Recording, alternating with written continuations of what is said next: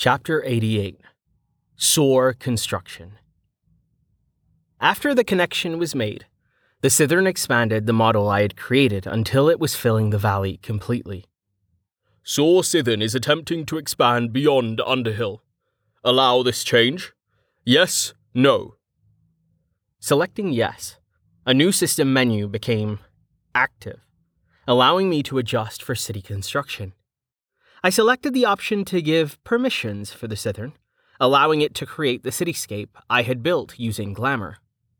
I did restrict access to the valley, for now, only allowing vassals, servants, and members of House Tay entrance.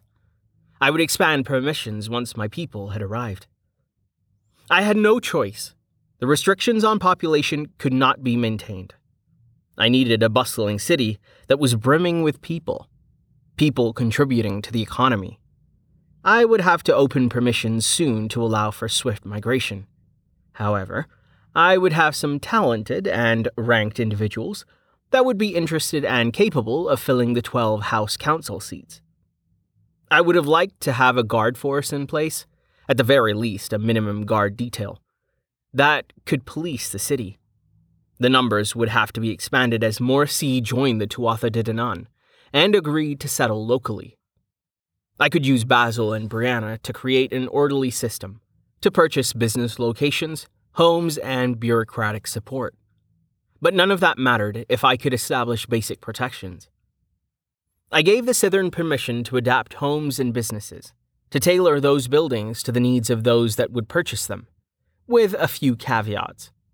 No business could be more than 3 stories high.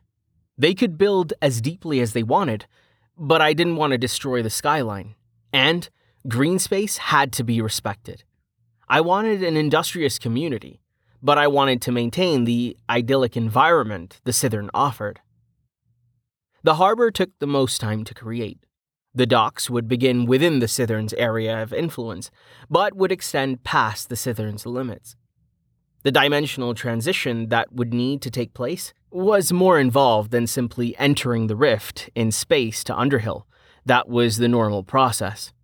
A barrier existed that defined the limits of the Cithern, but it had to be more permeable.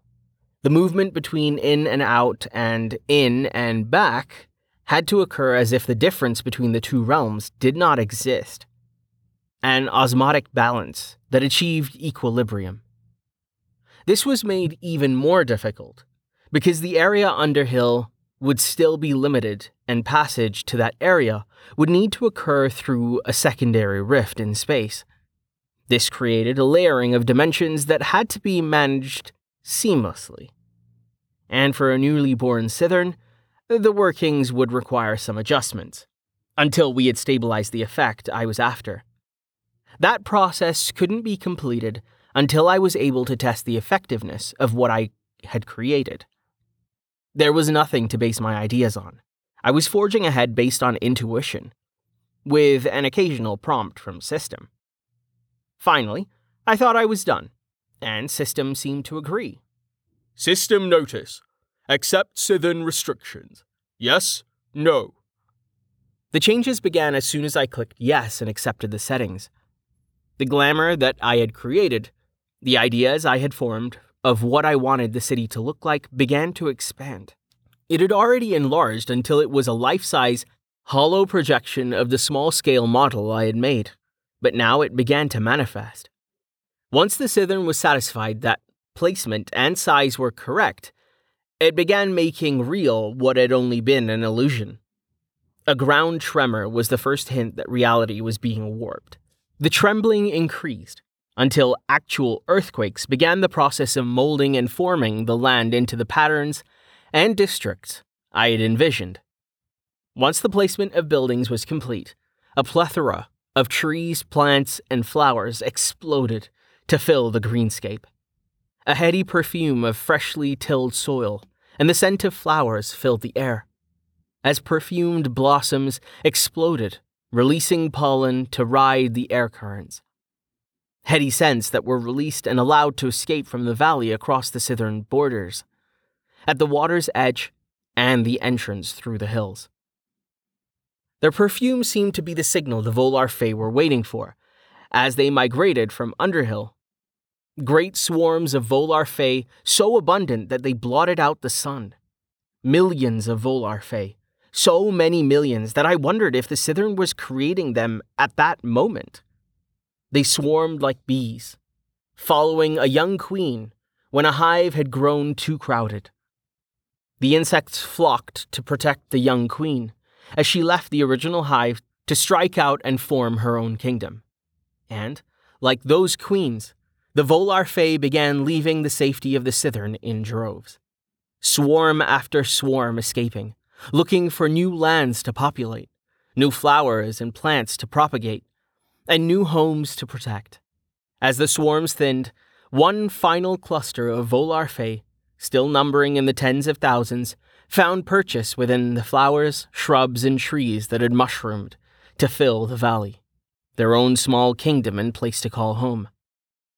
And as they landed, they began to work, creating trellises, confining and directing creeping vines and ivy, fashioning order, and taming the haphazard planting that Cithern had allowed to root.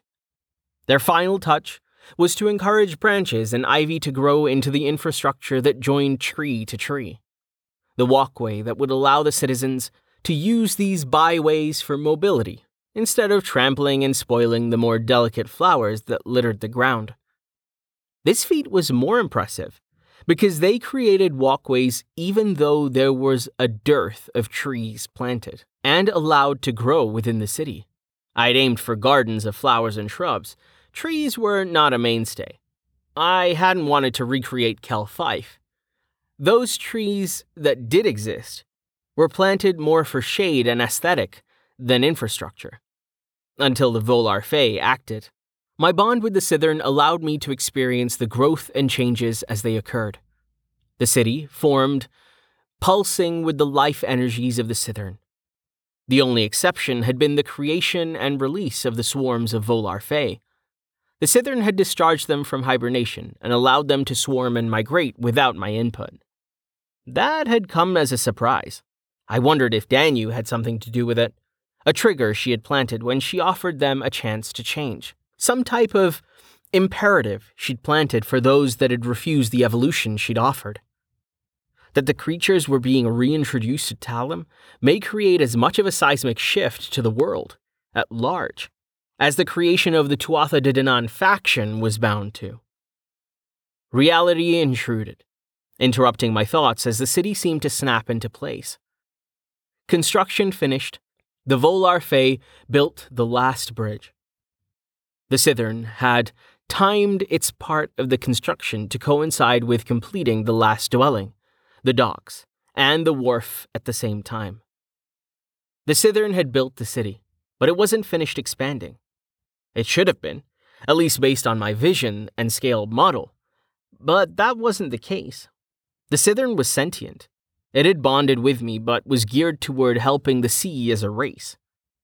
An empathetic understanding that allowed it to change and grow to meet the needs of those that entered its sphere of influence. As a final gift, it expanded and added one final improvement, something I hadn't considered but would make an enormous difference in the prosperity of my kingdom. The hills that enclosed the valley were more than the bedrock through which the ley lines flowed and converged. They were also rich in resources. Unfortunately, those resources were so deeply distributed underground, they were functionally out of reach. The sea practice of not disturbing the earth to get to them should have meant they would never be exploited, but the Cithern made adaptations to the hills themselves. First, each of the hills was seeded with plants that formed deep roots that would slowly leach the rich mineral deposits from the ground and allow those minerals to be harvested.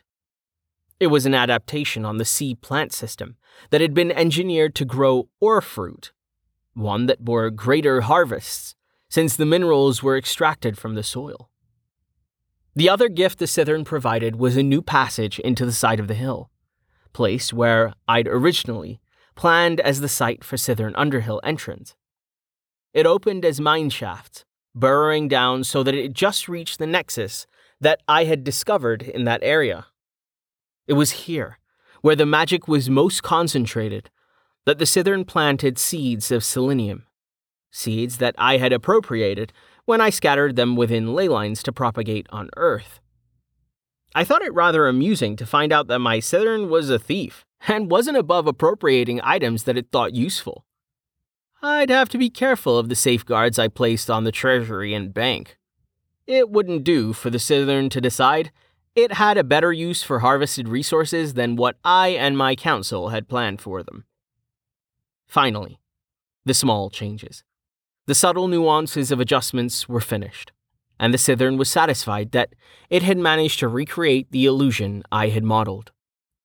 Once satisfied, the Celtic knot that had been braided into the triumphant of power was also satisfied and tied the loop, re-establishing the point that Aspen and Pine had identified as the epicenter for the valley and the Sithern.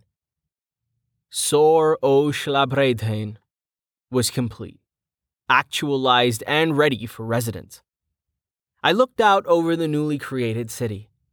The plans that I had made, the plans that the Sithern had manifested, created homes to house over 50 million people. With the ability to add levels deep into the bedrock, the city could grow to house billions.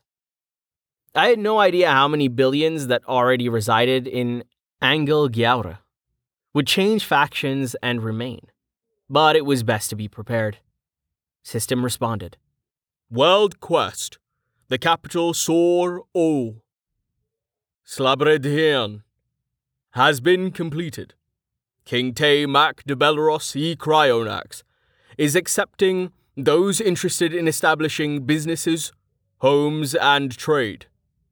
All C, irrespective of faction, are welcome to apply. Note: 5% increase in experience gains for new residents. Warning: residency requirements exist. Applicants must become members of Tuatha De Danann faction. I smiled in delight when I read that announcement. That was going to put a wrench in the plans of the Seelie and Unseelie monarchy.